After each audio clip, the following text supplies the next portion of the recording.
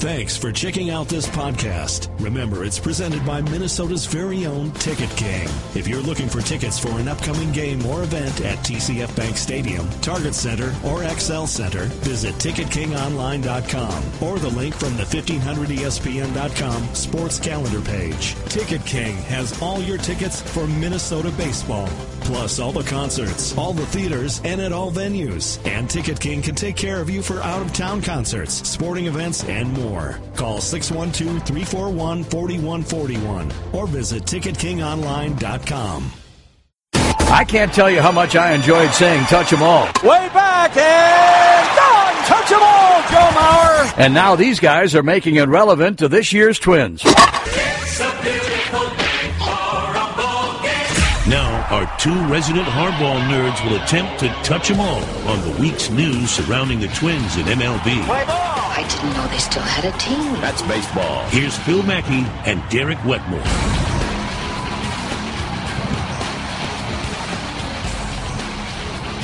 Jose, does he go by Jose or J.O.? Is there like an official... So the Twins... I call him J.O. Me It's too. an interesting, unique name. Jose is like the Mike. Yeah. You know, like American names Mike, Steve. It's Jose. There are a lot of people who call him Jose, and both are fine. I asked him 2 years ago when he was here at Target Field for the Futures game, making his first start in the Futures game. Mm-hmm. He started 2, if you'll recall. Yeah. And I said, hey, some people call you Jose. I've seen J.O. His Twitter handle was J.O. at the time. What do you prefer? And he said that both are okay. I don't care. He's a really, Twins fans are going to like this guy. He's a really low-key, hard worker. You'll never hear a bad word about his work ethic, but he's also just polite and humble and confident. From a personality perspective, the Twins would have loved to have him the day they drafted him. But now he's actually coming to the show anyways. I asked him if there was a preference, and he said that no, not at all. I don't care. Everyone calls me whatever they want, and that's fine. Jose You're is... Steve now. Jose is what my... Steve Berrios is your name. Jose is what my friends call me, but J.O. is my baseball name, and my family will call me J.O. So, I think his name is, if I'm not mistaken, it's Jose Orlando Berrios, and so he says he doesn't care. You get to pick which one, so I just picked J.O. I think I've told you this story on the podcast before, and take it for what it's worth, because the guy who told me this wound up getting fired with Ron Gardenhire a couple years ago, but when I covered the beat for 3 or 4 years, and I was at spring training one year, and this is I think the year after Berrios was drafted. He was a sandwich pick. Yep. Buxton went draft. number one for the Twins in that draft, and then Berrios was a sandwich pick between the first and second rounds. And at the time, they had traded for Alex Meyer. That was the offseason. They drafted Berrios early that year. Then they acquired Alex Meyer and Trevor May. And they had a couple other guys, like Gibson was coming off an injury at that point. But they started to stockpile some arms. Sure. And I'm standing there on one of the chain link fence side fields down from Hammond Stadium. And it was a B game, minor leaguers mostly. And it might have even been an inter-squad scrimmage game where TK's walking around with the fungo bat, sunglasses on, just... Those guys love spring training. Just walking around with a fungo bat for no reason. And some of them have clipboards. Giving tips to players, and TK would fill up little Gatorade cups for dogs who were outside in the Really? 90-degree heat. That's really funny. And so on the mound, well, I'll save you know what the hook's going to be, but I'm sitting behind home plate at the picnic table, and there's a scout or somebody with a radar gun. I'm guessing you're not telling an Alex Meyer story. No, I'm not. And so here's the twist. Nick Blackburn was on the mound. Filthy stuff. Yeah. And I'm sitting next to Rick Anderson at the time. So it's me, and I can't remember who had the radar gun, and it's Rick Anderson and maybe a few other people. There's a couple other Twins people around, a couple front office people. A couple reporters, but it's like you're watching a high school game. You're at a chain link fence field, and there's no one watching, and you're watching all these players. And Rick Anderson goes, I said, what pitchers do you like among the young crop, all these younger guys? Which ones, what would you say, which one has the best chance to really stand out or really have a career down the road? And he points out to the mound, he goes, 100%, that guy right there. Wow. And Berrios is, 5'10", maybe? 11, yeah. He's not 6 feet it tall. It depends if he's wearing spikes or flat-soled shoes. But he has what they call a heavy fastball, so it sinks 92, 94 miles an hour, works hard, like we said, is obsessed with winning and obsessed with getting better, and has 3 really good pitches. He throws a changeup, he throws a breaking ball.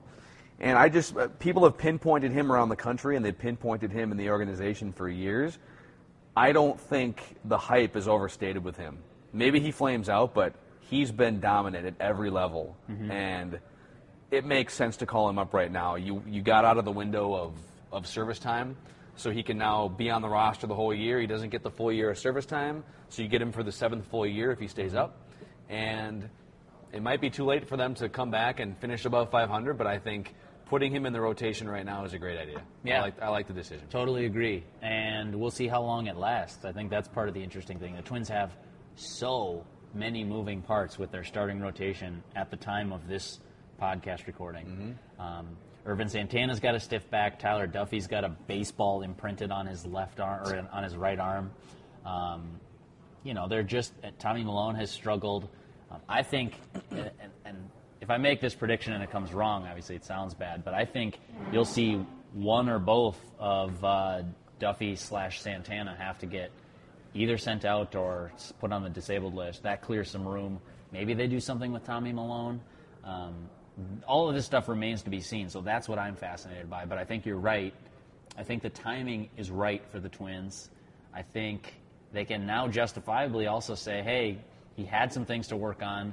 We sent him to AAA, and, he dominated. He did walk 8 guys in 17 innings, so let's not pretend like it's great, but he can help this pitching staff. He might have the best raw stuff on the staff now as a 21-year-old, which is incredible. So he still has some steps, but we'll see. The only other 21-year-old pitchers, or I'll phrase it this way, the only other pitchers in Twins history who've been called up at a younger age, and both were also 21, Johan Santana and Francisco Liriano.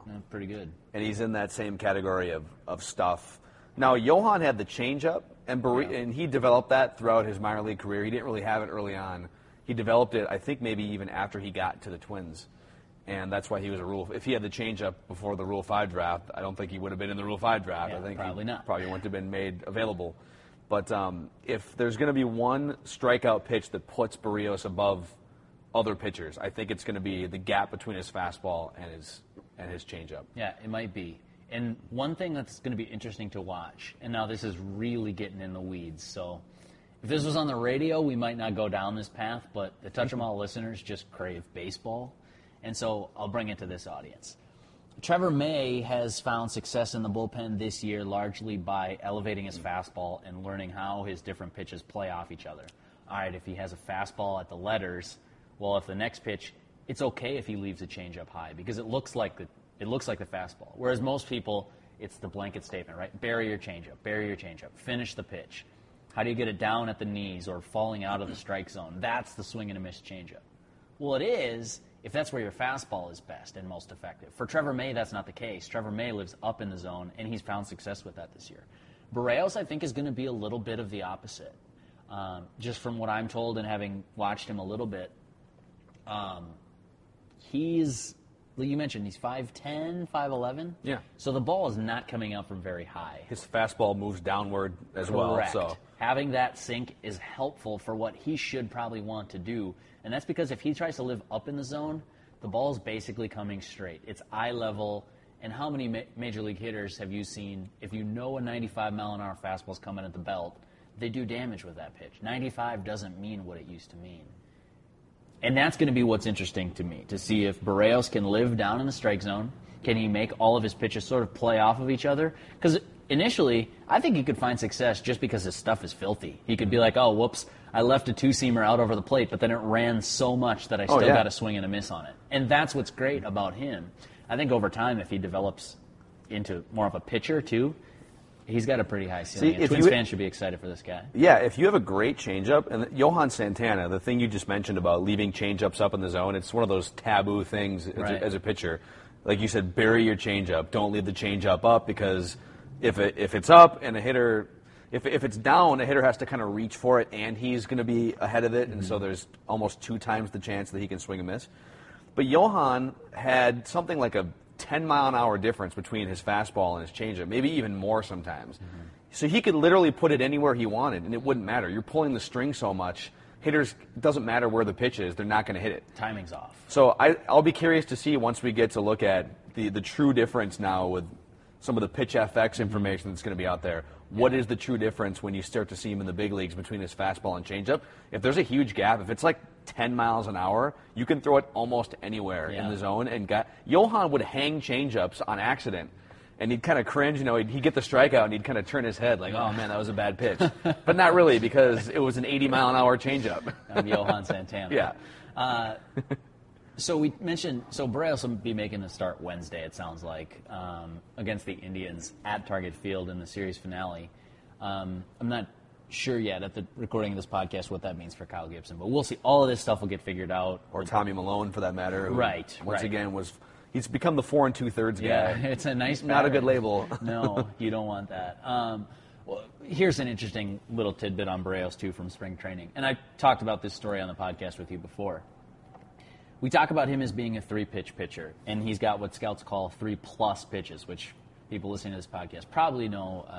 There's there's this gradient of competitiveness, and like if you're at the top of that, you're plus. Like Buxton is a plus runner in scouting parlance. And now what's interesting is we talk about Berrios has a fastball, he's got the breaking ball, and he's got a changeup. But Berrios actually has 2 fastballs, and that, it almost, because of how much his two-seamer moves, it's almost like a 4th pitch. I was standing behind the little, what are those called? Those turtle shells in spring training? Where, the batting cage shell. Yeah, they wheel them onto the field so they can do, it's a temporary cage set up basically so they can do batting practice. Berrios is pitching the first day to live hitters.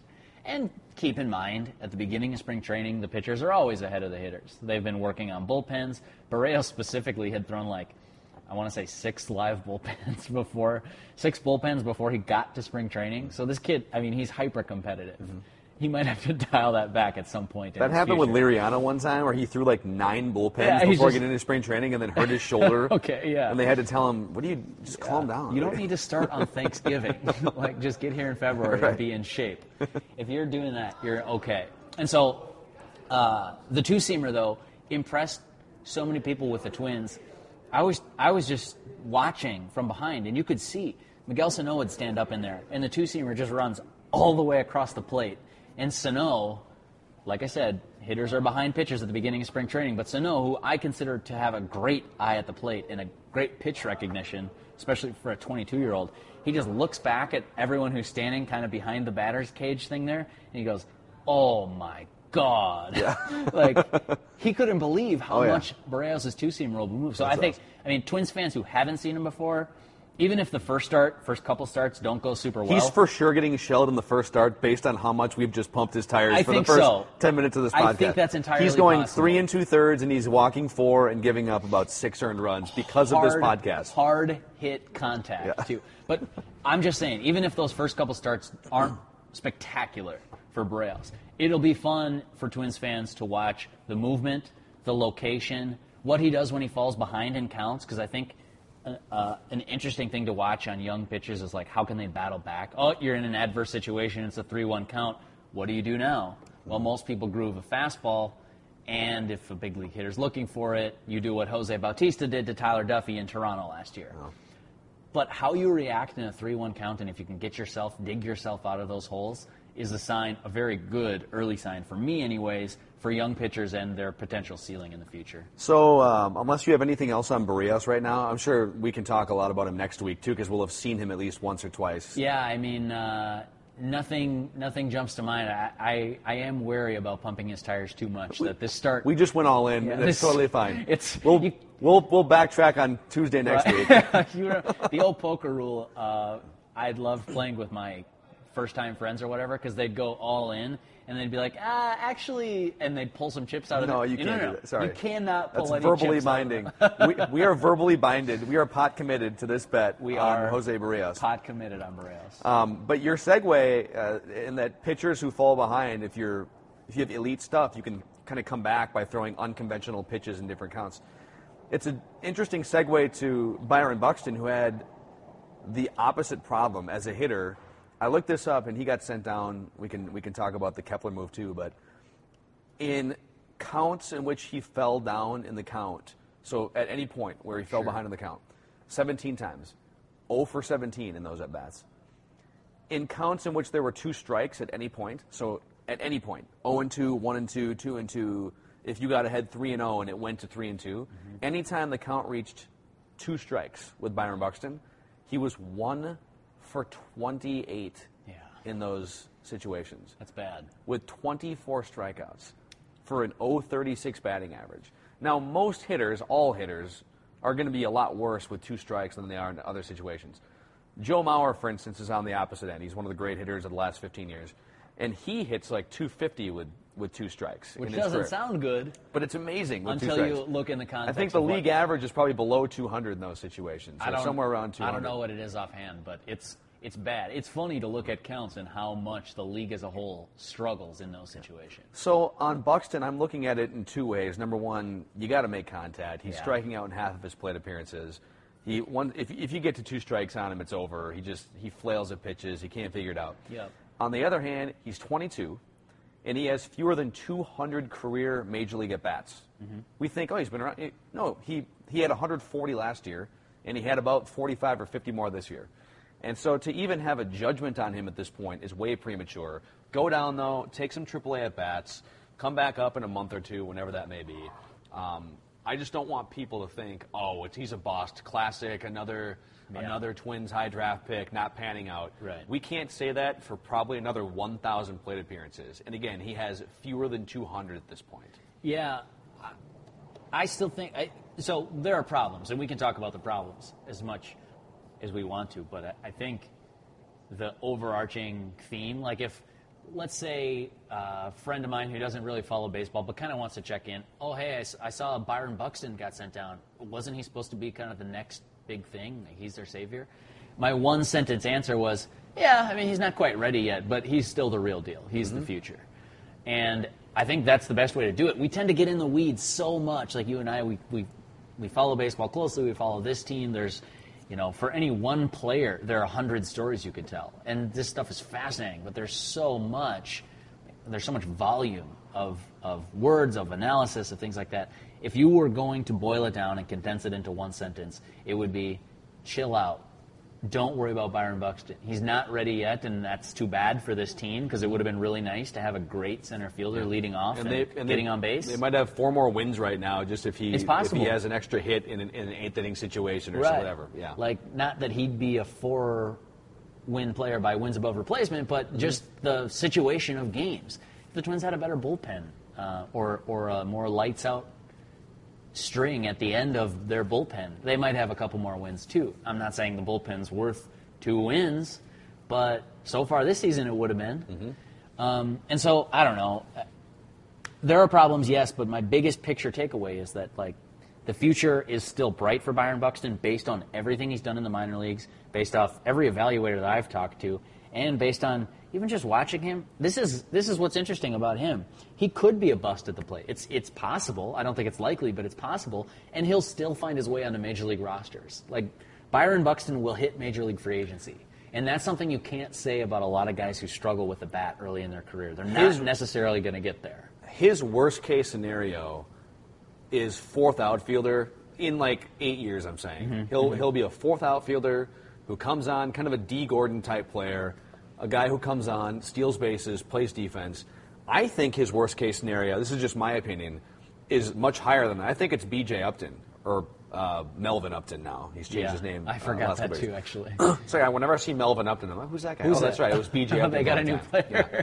But he's kind of, he was, I believe he was a top 3 pick, somewhere in there. I don't think he was number 1 overall, but he was a first-round draft pick. And he had a couple big seasons right away, 20 home run power, 20 to 30 to 40 stolen base speed. And then eventually strikeouts took over, became kind of a 230, struggling to hit over the Mendoza line. And so if you wind up getting a guy who hits like 240 or 250 on a regular basis and doesn't quite live up to what he did in the minor leagues, that's still a productive player if he's playing Gold Glove caliber defense in the outfield and also stealing you 25 or 30 bases as kind of a not everyday type player, but maybe a platoon type player. You remember how this winter I pumped the tires of one Oswaldo Arcia, and I continued to use the phrase that I'm bullish on him? That if he's a stock, I think it's headed up. Yes. And if you want to buy it at the low point, get in now. I would say that if people are selling their Byron Buxton stock, I'd gladly buy right now. You're going to get. I'm with you. You're going to get reduced prices, and then when he capitalizes, and you remember too. Here's another thing we talked about this winter. Win ranges. We didn't want to pick a win total for the Twins, which, by the way, we probably would have whiffed on if we did, given this start. But we had a range. We might have whiffed on the win range at this rate. Well, not me. 8 games below 500 not already. Me. I'm in good shape there. Did you put them on 100 losses in your range? Because it's not going to be that bad. But. There was that one that I said they'll win somewhere between 5 and 125 games. So I actually feel pretty good about that right now. But in terms of potential outcome range, let's talk about Byron Buxton. I think the floor is probably what you said. I mean, he's a stud defensively. I think he's ready to win a Gold Glove right now. You compare him with the Kevin Kiermaiers of the world, those type of players. Byron Buxton is an elite defensive center fielder.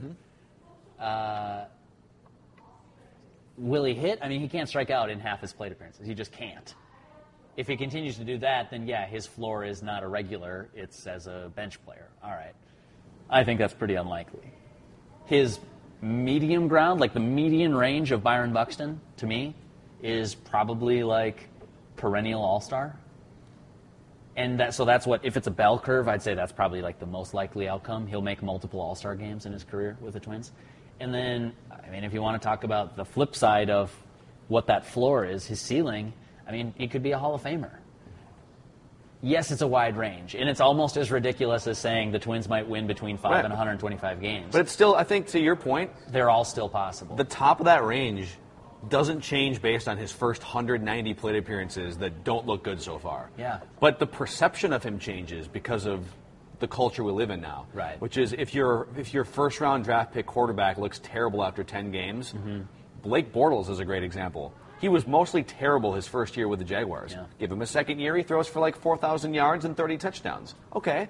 Well, people who panicked on him after year one, give it time to play out. It's just 20 years ago, you would have maybe, if you were a diehard fan, maybe you would have seen that the Twins drafted Byron Buxton in the top 5. Okay. And maybe you follow him a little bit. But you don't get the daily, you don't go to MILB.com and look at the box scores on a daily basis and get really excited. It's just, they drafted that guy a few years ago. I forgot. Oh, he's up now. That's cool. And there were no real expectations because you haven't been following. Yeah. Now, so many more people follow on a daily basis. Well, and then don't account for the fact that even though he might have crushed AA or AAA, Major League Baseball pitchers are just much more dominant. Right. And it takes more than 200 at-bats sometimes to figure him out. Here's a personal anecdote. So back to Berrios for a second, because I think it'd be fair to call Berrios the top pitching prospect in this organization since, would it be Garza? Liriano. Liriano? Yeah. They were kind of in the same era, but yeah. Okay, so we'll go the Liriano, Garza, and in that time, and I remember, this just shows you how much it's changed too, and partly because now I have a computer and I know what the internet is, but in those days I would get the Star Tribune and I would read, Joe C's stories, and I'd read Lavelle, and I'd flip to the back page where they had the little agate box scores from the Miracle, and it wasn't the Colonels back then. What was it? Was it the Snappers? Beloit Snappers, yeah. So whatever the minor league affiliations were at the time, and you'd read the box scores. And I thought, this is so cool. These are the guys who are going to be the guy. And you'd see Garza's line, but, now in hindsight, it's kind of laughable. I wouldn't have known anything about him other than that, all right, he pitched 7 innings and gave up 2 runs. But I don't know what that means. He struck out 1 and walked 10. Well, that's not a good sign. It's a pretty ERA, but that's not a good sign. Was he throwing 88 or 98? Yeah, too? And did he have late life, or was it a mercy killing? I don't know where that story's going, just that, we do ramp up pressure so much and attention, and specifically the people that are just sort of casual baseball followers or observers, like my friend that I mentioned earlier. Hey, Buxton's going down? I thought he was supposed to be the real deal. Yeah, those statements can both be true. Yes, Byron Buxton's going down. Yes, it's because he's not ready to hit Major League pitching.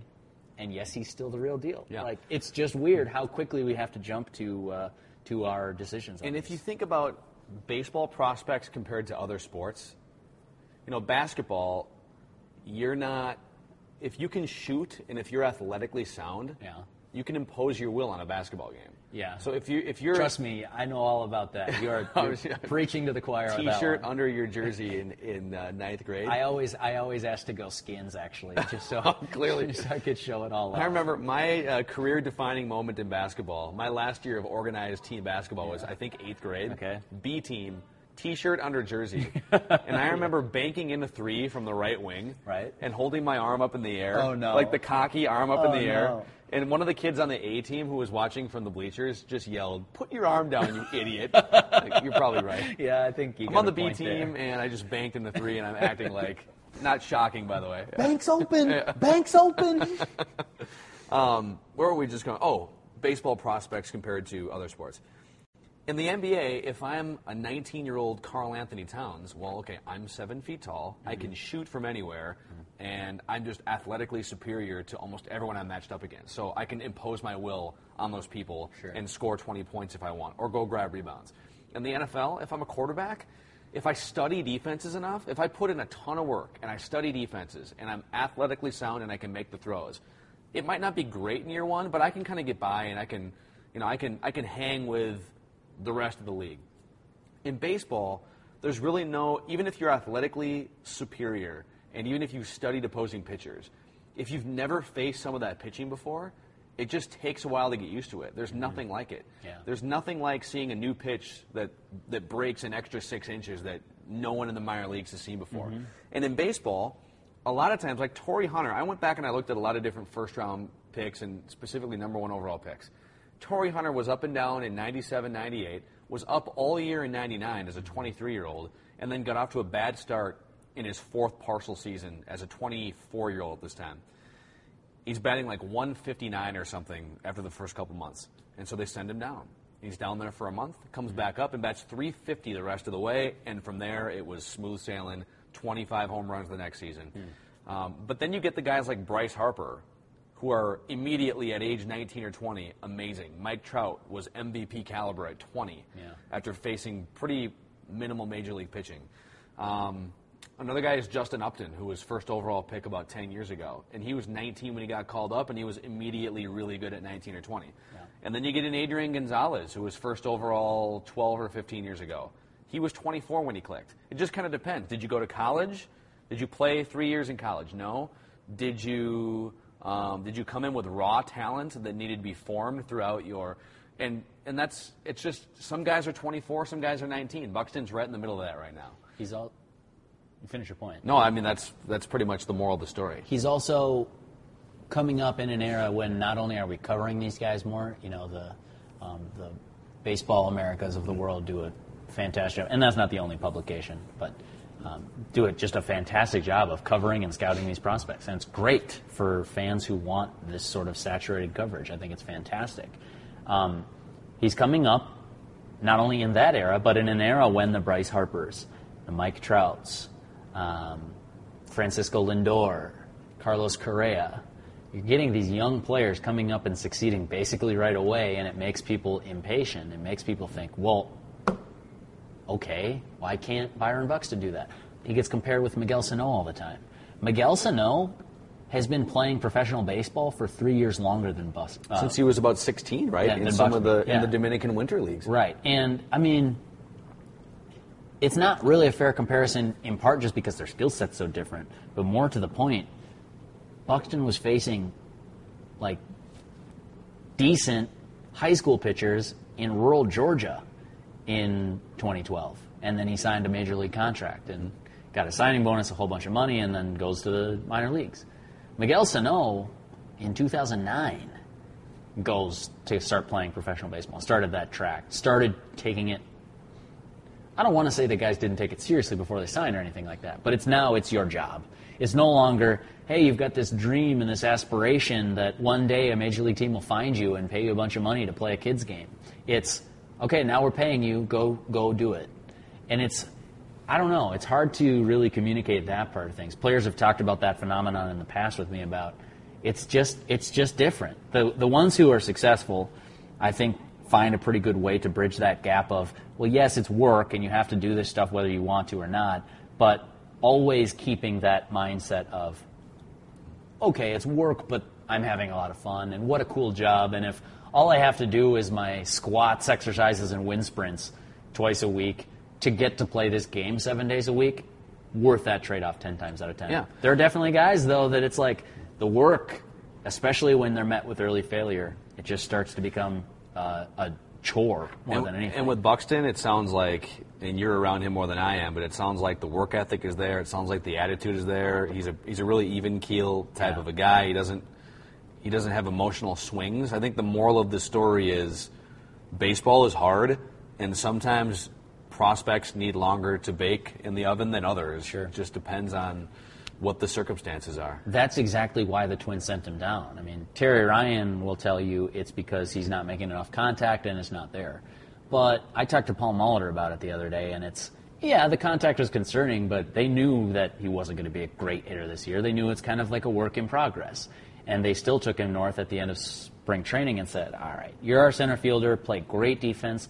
We'll bat you ninth, and I want you to kind of work on your offense, get it better throughout the course of your age 22 season. You know, he's still a kid. Molitor suggested it's more than just the physical struggles. It's for a guy who's resolute in his confidence, in his belief in his own ability. That started to waver a little bit, and I think that's where it gets dangerous. You start to tread this line of, gosh, am I really as good as all these people said I am? I mean, I think I'm good, and I've been good in the past, but when is this going to get easier? It's never getting easier. I wrote a piece in spring training about Buxton and his mindset and how strong-minded he is, but still very humble, much like Berrios. I think he has the mentality. He's equipped with the right mental tools to succeed. I think that it's not there yet, and that was beginning to test his patience, according to the people I've talked to, and that's the reason he got sent down more than anything else. It doesn't help that the Twins were 4-15 and needed a shot in the arm, and their outfielders as a whole just weren't playing very well. So that's, I mean, in a nutshell, it's because it hasn't been working at the plate, but it's also, it might have been starting to affect him. I think one quick thing I'll say on just having been around some of the young guys a little bit, and trust, it's just in a professional setting when I'm in the clubhouse, like, it's very dangerous to try to glean something from someone's personality based on limited media exposure. But with that blanket statement, I will say what I think I know about Buxton and Berrios. They're very similar in that they're quiet guys, they're quietly confident. If they start to succeed, Minnesotans will love that type of personality. On the flip side of that coin, Miguel Sano, also confident, but I would say that borders on cocky. He's loud, he's boisterous, he's fun-loving. Arcia is very much like Sano. Those two, if they continue to succeed and continue to be on this path that it seems like they're on, they'll kind of be like the voice, the loud, sort of eccentric part of the Twins dynamic, whereas Buxton and Berrios probably have more in common with like a Joe Mauer of just being quiet and I don't need to call attention to myself. I'm going to do this because I want to do it, because I want to succeed, and I don't really care what other people think. Whereas if I had to call Miguel Sano anything, and I don't mean this like offensively or pejoratively, he's kind of more like a class clown.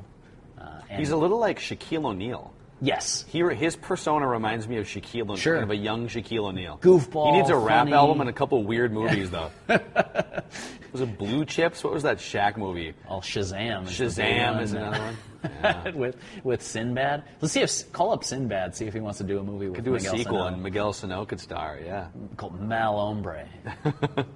I have to ask you about if you could shed some light and explain this whole David Murphy thing. So a couple things. Number one, Arcia hits the walk-off home run on Monday night in the bottom of the ninth inning. Percent chance that should have been David Murphy's at bat. Well, because they were trying to call him up for Monday's game. Should have been or would have been? Would have been. Well, what would have been would be the question. I think they're two different questions. And number two, isn't this now the second time in 3 years where the Twins have had a guy in his mid-30s who has pretty much drifted out of baseball, but they're kind of giving him another shot. And he's the one that tells the Twins, not the other way around. Actually, I thank you for the offer on the 25-man roster spot, but I'm good. Jason Bartlett. Yep. Jason Bartlett hurts the ankle, comes back, he's ready to go, and the Twins are like, all right, let's go. Let's put you back in left field. And he's like, actually, I'm going to retire. Yeah, this is it. I'm done. David Murphy. They wind up, and now it's not a huge deal, but John Hicks was their third catcher on the 40-man roster. He's like 25, 26 years old. Not a great hitter, but Yeah. a good defensive catcher. And the two catchers right now that they have on their roster are not playing very well. They need catching. So it's good to have a guy like that in reserve if you want. And they wind up outrighting him, thinking, oh, David Murphy will just make room for him, and he wants to come up and play in the major leagues. And somewhere in that window, David Murphy says, actually, I'm okay. Yeah. Appreciate the offer, but my wife and I are going to go hang out on the beach here. So They always say that the most frustrating part about baseball, forget all the early struggles in your career, the most frustrating part is when the game tells you it's time to retire. The game tells you you're done. But the Twins didn't tell him that. In this case, David Murphy, I guess, told the game he was done. Yeah, weird deal. He went to the Red Sox in spring, was hoping to latch on there. He was one of their last cuts. Basically then was unemployed, and the Twins went calling after their brutal 0-9 start, and their outfielders were flailing away at everything. Eddie Rosario couldn't play. Byron Buxton couldn't play. Miguel Sano wasn't playing well. They're like, oh Arcia my God. just wasn't playing, period. Yeah, Mac Kepler was sitting on the bench. There were like this panic of, holy smokes, we need some veteran presence to sort of stabilize this. And I think the Twins get criticized for that all the time, taking players just for the sake of them being a veteran.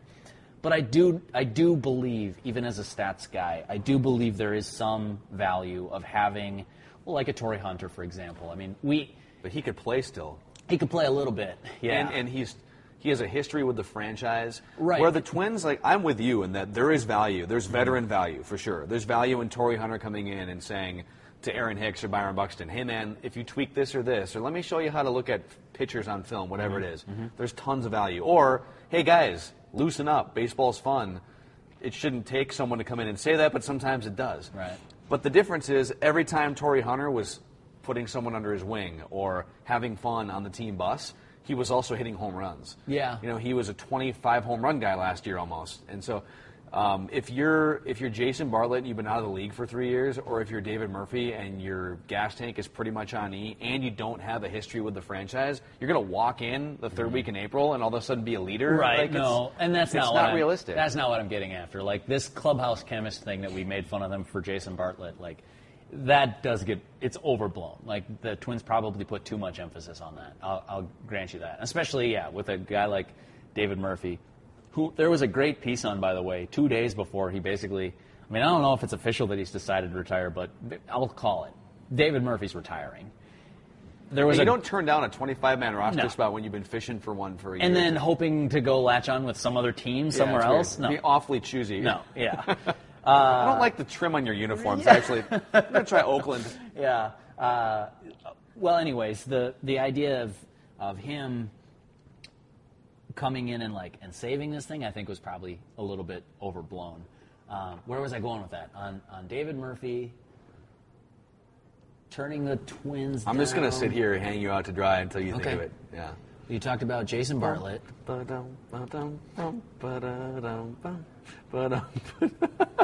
Twins, veteran leadership, and the notion of bringing veterans in, Jason Bartlett, Jason Kubel, Matt Guerrier was on that team too. Yeah. Well, they tried a lot of different veterans that year. Yeah, they love veterans. While you think of that, I'll give you one example that helps illustrate the value of veterans and just how shaky that can be sometimes. Justin Morneau, post-concussion, pre-concussion he was never super boisterous, but was definitely an authoritative figure in the clubhouse. He was a leader. He was a guy that helped young players. He would pull guys aside once in a while and say, this is how we do things, or this is what you need to do. And he said a number of times when he was batting .220, and then the year after that, it was like he got back a little bit, but he was still injured and on the disabled list and wasn't quite the old guy. He felt hesitant and insecure to lead the way he used to when he was a more productive player. Sure. So players do feel that insecurity where you might think, I'm going to bring in a veteran guy in here, and he's going to help take some guys under his wing. Well, if that guy has his own baggage issues to sort through, and he's batting .220, or he's a shell of himself, number one, those guys tend to feel insecure sometimes unless they're really comfortable in that clubhouse and they've just been around a long time. And secondly, if I'm a player and I'm looking over, if I'm 22 years old or 24 years old and I don't really know this veteran player who's in here and I know that I'm better than that guy is because he's just not hitting right now. Yeah, it's hard to have a full impact if you're not a productive veteran with at least a track record among those players in that clubhouse. Totally agree. I remembered my point on Murphy. All right, my tap dancing worked. He retires. We should have got the Jeopardy music. I feel like we need more Jeopardy music on this podcast. Okay, so he basically retires. All right, it's not like he was going to save the Twins season anyways. It did blindside them a little bit. I've talked to a couple people with the Twins who they were a little bit surprised that this didn't work out, that he basically, cut the cord on his comeback attempt. No matter, because this speaks to a phenomenon that I've talked about on the podcast before, and I will continue to shed light on until it starts to correct itself. And that is that the vocal segment of Twins fans who follow the team on the internet and on Twitter, which can sometimes feel like a majority, but I don't think is a majority. I just think it's a group of, it's Twitter, it's the internet, so there's like a lot of snark and a lot of sarcasm, and that's fun and great and also unproductive. The Spurs effect. You know where I'm going with this? That the San Antonio Spurs, they hire somebody off the wall from some other walk of life. Brilliant decision. Whoa, what did the Spurs find that none of us found? Right. The Twins are the opposite of that right now. The Twins get zero benefit of the doubt. It's the Twins Twins sign, Justin Morneau to a one-day contract so he can retire. Well, what a stupid waste of payroll, whatever. Or sign Byung-Ho Park. And sure. The immediate thing is, another how'd they screw that up? Yeah, how did the Twins possibly screw this one up? Nobody else was in the bidding for this guy either? Right, yeah, so... Rather than they outbid other teams, it's, the Red Sox didn't want him. Yeah, maybe they did, I don't know. They didn't $13 million want him, I guess, so he's not that good. And, all right, so all I'm saying is that I'm not saying the Twins are infallible. Trust me, I criticize them all the time. They make head-scratching decisions that don't make any sense and don't follow any logic and turn out to be wrong. Fair to criticize them for that. But for something like this, that people were lobbing, complaints at the fact that the Twins lost John Hicks, is an amazing example of this to me. It illustrates that, they can't do any. How many people, when the Twins this winter claimed John Hicks off waivers from the Seattle Mariners, thought, yes, sure, John Hicks, yes, finally, the catching depth in this organization has been solved. Sure. I'm not trying to crap on John Hicks. I think he's a nice guy, and I think he's a decent player and a farmhand. But he's a nice guy. But. Yeah, this is classic Minnesotan setting up. Nice guy, but here are the 30 things I have bad to say about him. But losing John Hicks is not that big of a deal. If he goes on to become a starting catcher in the big leagues, I'll eat my words. The Twins need to solve their catching depth right now. Kurt Suzuki is the best thing that they have going at catcher, and that's a bad sign. John Ryan Murphy has been a train wreck so far. Cost them a game on Sunday, in part, anyways. I talked to him about that. I asked him, do you think that ball was going to roll foul? And he says, I guess we'll never know now. Well, it 100% was going to roll foul. I think it probably would have. Actually, he had 4 options. Either let it roll foul, pick it up would be option 2, and just stick it in your back pocket to avoid colossal disaster. Option 3 would be pick it up like a pro and throw a strike to first base and end the game. Right. That would be the optimal option. Which I think is probably what he was looking for. And I'm going to guess. Option 4 is spaz out a little bit and throw the ball a foot over your first baseman's head in a moment of panic. Make sure the game ties itself and you go to the next inning. Yeah. Probably made the wrong choice in hindsight. Here's where I would, real quick. Well, no, go. You finish your point, and then I have a counterpoint to your John Hicks point. My only thought is that if you weren't going to celebrate when he got here, which you weren't, don't bemoan the day that the Twins lost him, because I've made fun of them for 40-man things in the past before. I thought it was terribly, not unprofessional is the wrong word, but unprepared when they let Alex Presley go. I'm thinking, you don't have a center fielder, how are you not going to protect yourself? This is a stupid 40-man roster management decision. And then, what has Alex Presley ever amounted to? So I freaked out at the time. I was wrong. Sure. And that's what this is here now. The Twins definitely need to solve catcher. John Hicks, probably not the answer. And the Twins were going to need another 40-man spot anyways. But I think to me, it has nothing to do with Alex Presley as a player or John Hicks as a player. To me, it's about process. And if I see a flaw in the process, it makes me wonder what other flaws exist in their process. It might be symptomatic of larger issues or things that might be preventing them from optimal acquisitions or transactions. Where instead of finding out for sure if David Murphy is going to get on a plane and go to the Twin Cities, and then make they the sort roster of move. They make and we'll never know the exact inner workings of those conversations and when they took place and all that, but you didn't need to waive a catcher off of your 40-man roster and risk him getting picked up like he did before you were 100% sure on. No, again, I'm not going to grill them for it. It's not like a season-ending make-or-break situation. But it's one of those you look at and you say, that wasn't necessary. Mm-hmm. You could probably go find another backup catcher, whatever. You could probably trade for John Hicks if you wanted to and not give up a whole lot. But it's one of those where you look at it and you say, that's just, Right now, for instance, we're sitting here before the Tuesday night game, and they pitched. So last night they had 6 starting pitchers on their roster, 2 guys who were too banged up to go and weren't scheduled anyways. Tyler Duffy and Urban Santana. And you can't send Duffy down until he's healthy because the CBA doesn't allow you to do that. You can put him on the disabled list if you want to, but now he's out for 15 days if you do that. So I totally get why Santana and Duffy, you're kind of in a logjam there. They just have to sit on your roster for a day or two. Now, Ryan O'Rourke, you go into that game and he just pitched like 50, 55 pitches on Sunday. Mm-hmm. He's not going to pitch again until later in the week. And he's a fringe roster guy anyways. You can send him out for 10 days and call him back up in a week and a half, bring an arm up from the minor leagues, even if it's a right-handed arm, and maneuver the roster that way. Well, why do you go in with 3 pitchers on your roster that are completely unusable for a division series game against a team that might be there competing in the end? Little things like that, and I'm not going to fillet them for these things, but it's just... I disagree with the process of both those 2 things this week. Totally. And I've talked about this before on the podcast too. As someone who's not emotionally invested in this team and who doesn't really get angry at that much, like there aren't many things that flat out anger me. It's so annoying that they will just kind of punt roster decisions and be like, whatever. Eduardo Escobar last year goes on the paternity list and he'll be gone for a day, but whatever. Yeah. We'll play shorthand. We'll play with 24 today. That's fine. Because we'll get him back tomorrow.